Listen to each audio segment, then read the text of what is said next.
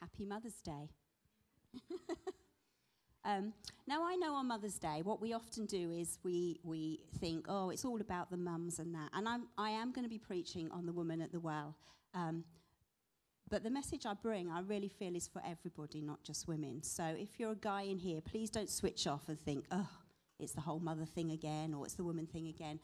I'm going to be talking a bit about identity today, and I think it's a really important subject. Now, many of you will know me as Rachel, one of the pastors here. Some of you will know me as a friend.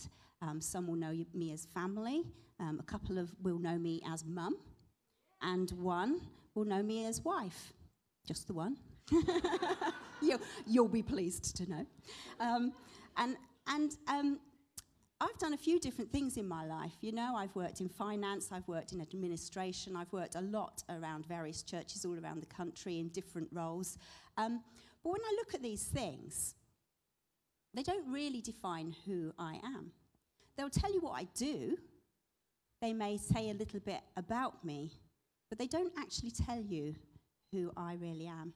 Now, when I was younger, I still am a little bit, I know you won't believe this, but I used to be very shy. People would say about me, she's really shy, she won't lift her head, she doesn't say hello to people in the streets, she's very nervous, she's a fussy eater. I was.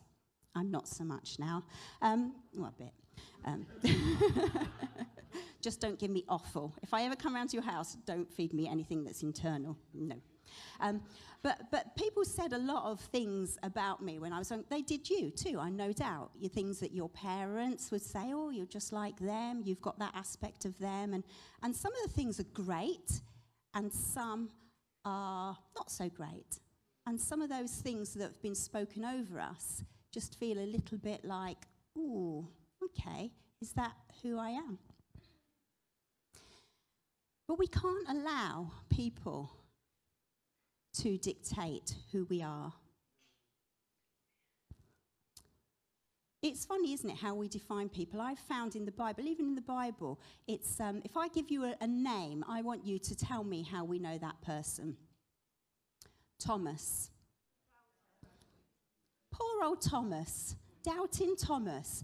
For the whole of history, he has been known as Doubting Thomas. One incident, he had a bit of a question whether Jesus had actually been resurrected. And you know what? He hadn't seen Jesus. I kind of feel like maybe we might have been a little bit like that as well. And yet for the whole of his history ever since, we've known the poor guy as Doubting Thomas. But we look at Mary and Martha. We see Mary as the worshipper based on one story. We see Martha as the worker, Mary as the worshipper. Does that mean that Mary never did the dishes? Does that mean that Martha never worshipped? We're really quick, aren't we, to tag people. This is who they are. One incident in their life, and we've tagged who they are.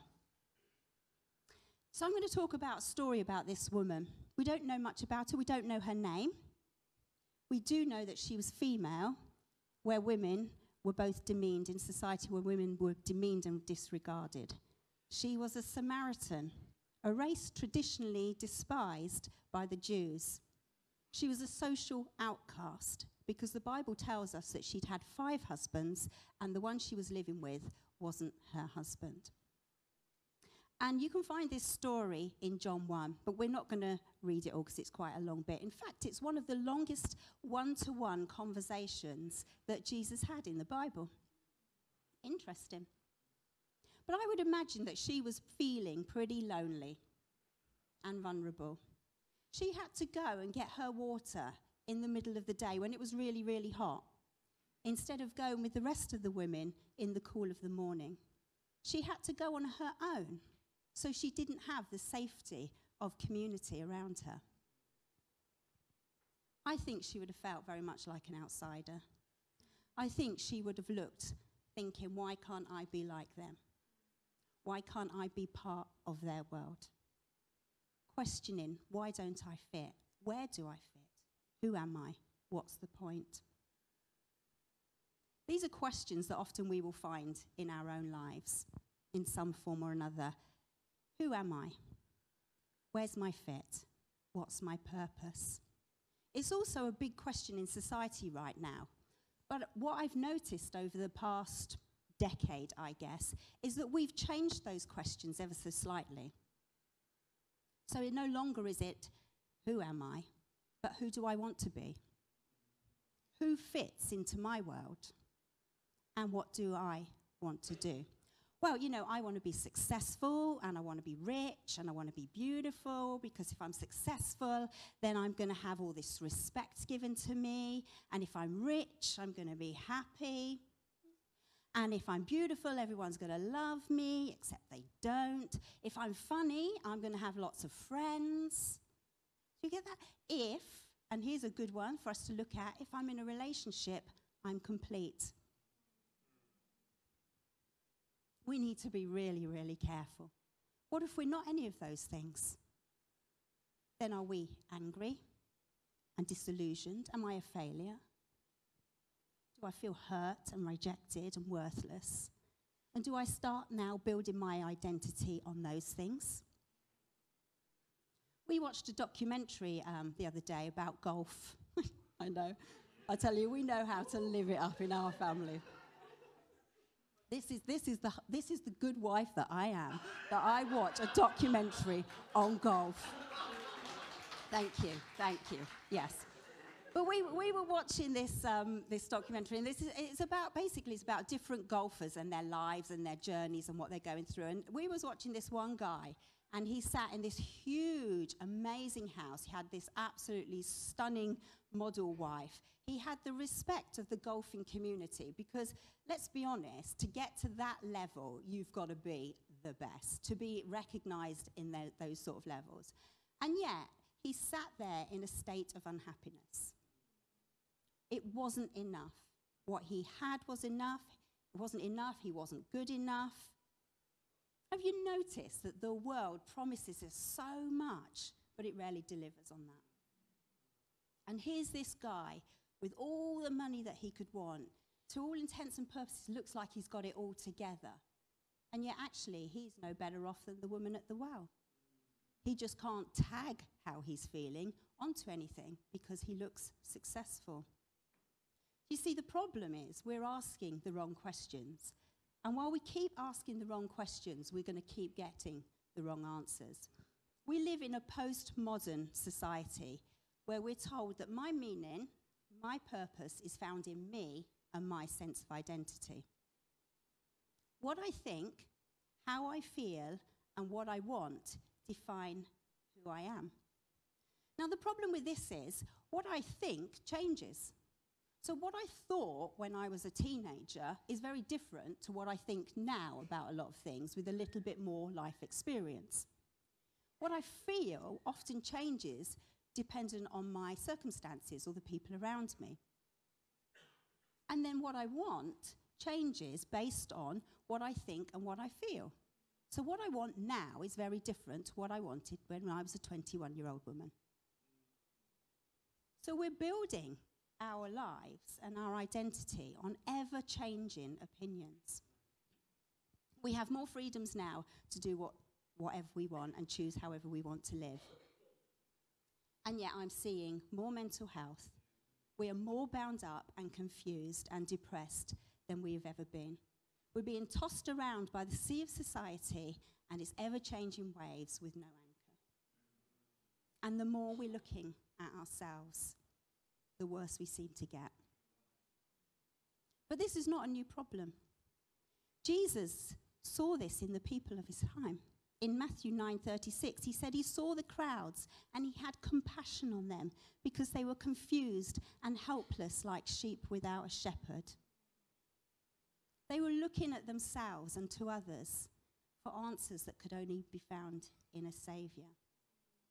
And so I just want to share 4 really simple points from this story of the woman at the well. And to be honest, I almost don't need to preach because God has already spoken into it. The first point I want you to know is he sees you. He sees you. Jesus was great at seeing people, wasn't he? He saw Nathanael under the fig tree. He saw Zacchaeus hiding up in the tree. He saw the man at the pool of Bethesda. He saw the 10 lepers. He saw the people in society that was overlooked by everybody else. He saw them, and he saw the woman at the well. He didn't see what everyone else saw. He didn't see the tags and identities that other people had put on her. He didn't see the definitions she'd put on herself. He saw her through the eyes of God. He saw who she was created to be. I don't know where you guys are in your life right now, or even you guys at home. But maybe you're feeling a little bit like, I don't know where I fit. I'm a bit like this woman. I'm confused. I feel isolated. I feel overlooked, like nobody sees me. That can happen in really busy environments, you know? You can feel very alone, like nobody sees me. Maybe you've been overlooked for a job, or you don't feel appreciated by your family. Maybe you're new to the area, or you've moved into the country, and you just feel like a stranger. You feel overlooked. Or maybe you just don't think that you fit into society. Jesus wants you to know this morning that he sees you.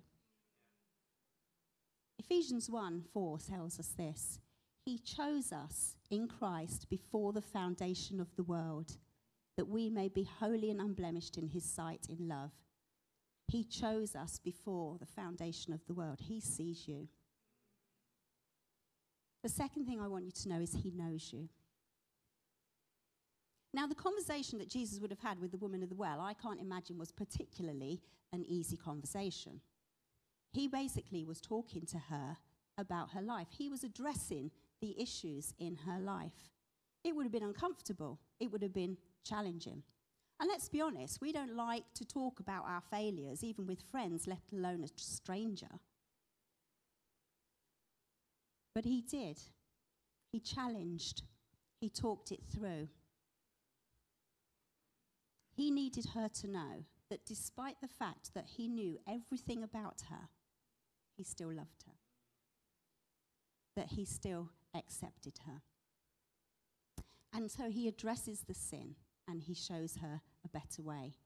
He's saying to her, I know you're unsatisfied. I know you're unsettled, jumping from one man to another, but I want you to know. Verse 14, those who drink from the water I give them will never be thirsty. It will become a fresh, bubbling spring within them, giving eternal life. What was he saying here? Like the video earlier, the water that you keep drinking, you're going to get thirsty. You're going to keep needing more and more. It's never going to satisfy. But the water I give, the water that I can give you, it's a water that brings life. It's an eternal source of satisfaction. Can you imagine eternal source of satisfaction, bubbling up, never running dry? He knows you. He knows your hurts and your hang-ups. He knows your frustrations and your restlessness. He knows your past and your present. But he also knows your future. And he knows who he has created you to be this morning. The third thing I want you to know is he loves you. In verse 25 and 26 of this chapter, the woman says, I know the Messiah is coming, the one who is called the Christ, and when he comes, he'll explain everything to us. Then Jesus declared, I, the one speaking to you, I am he. I am. How amazing that in this point, talking with this woman, with all her baggage, Jesus decides to reveal that he is the Messiah. I believe for the first time, really. Not to the chief priests, not even to his disciples, but to a woman so desperately down on herself, so terribly lost in her own mess. Why did he do that? I am is how God identifies himself to Moses. When God is sending Moses to go in and speak on the behalf of his people, Moses says, when they ask, who shall I say has sent me? And God replies, I am who I am. God is who he is. And this is important because he is infinite. He is unchanging. He is eternal. He is self-existing. He is the Alpha and the Omega, the beginning and the end. He gets his identity from himself. He is a sure and solid foundation. And this is why we are struggling when we look for identity outside of him. Because we are not God. We are not God. We do not and we cannot find our identity in ourselves, as the world might imply. Our identity has to be found in him, our creator. He needed her to know who he was so that she could see who she really was in him. And suddenly, bang, we have this transformed life. This woman suddenly gets it. She'd heard of the Messiah. She said, I know the Messiah is coming. And yet, suddenly, she encounters him. For the first time, here she is speaking to Jesus. I want you to know this morning that he loves you. He sees you, he knows you, and he loves you. I love how God speaks, don't you?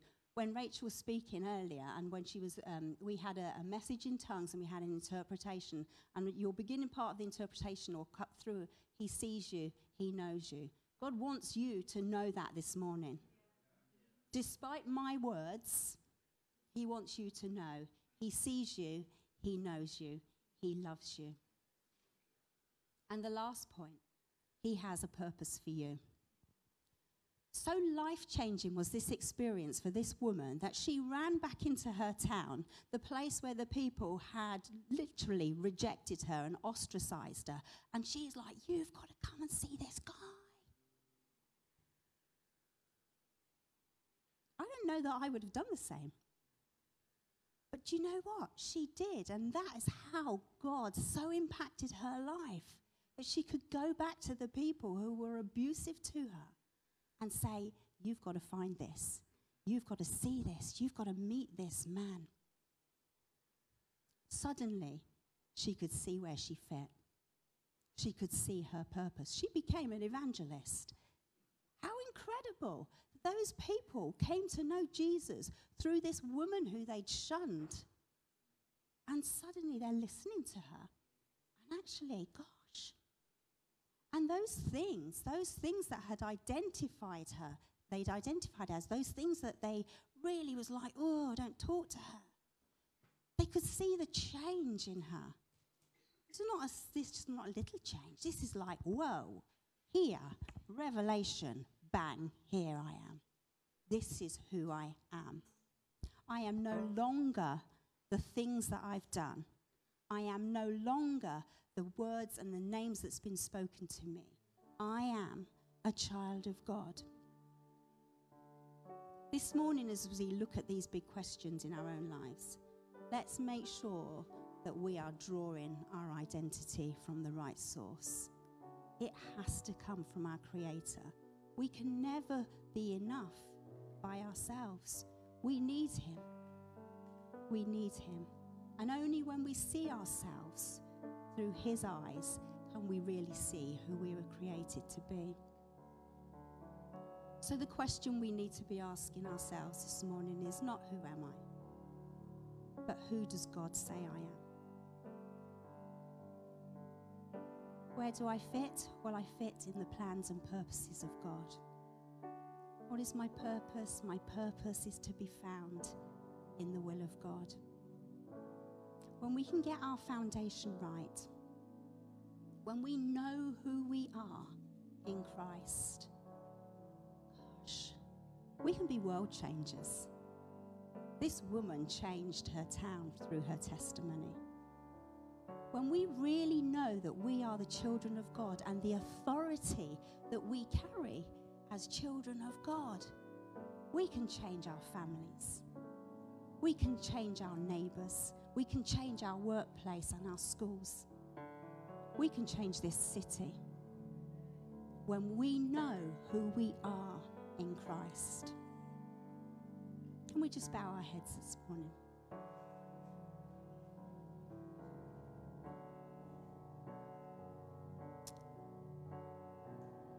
Jesus, we just thank you. We thank you that you see us, that you know us, that you love us, and that you have a purpose for us.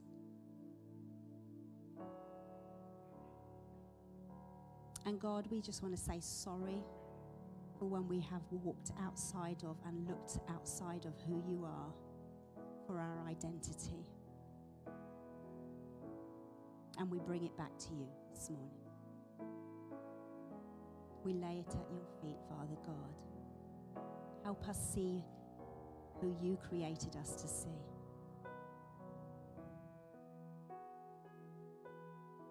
I don't know if there are some of you this morning who have heard about the Messiah, but you've not yet encountered him. You know all about him, you might have read the Bible, you might have been to church, but you've never had that encounter, that life-changing encounter with him this morning. I do just want to give you opportunity, and you guys online as well, to encounter our Messiah, to encounter Jesus. And so I'm just going to pray a simple prayer. And I want you to pray it too. If you just feel like, God, I just need you. I just really need to encounter you in a different level. I just need transformation in my life. So Jesus, we come before you this morning and we say, Father God, we acknowledge who you are as our Creator. We acknowledge you, Jesus Christ, for what you have done when you died on the cross for us. We acknowledge the sin in our lives, that God, we have fallen short of your glory. And we ask, God, please forgive us. And as we come to you this morning, Lord Jesus, we pray, come into our lives. Help us encounter you in a new way, in a fresh way. Transform our lives. Help us know who we are in you. Strengthen us and empower us to be the children of God that you have created us to be. We ask this in Jesus' name. Amen. Amen.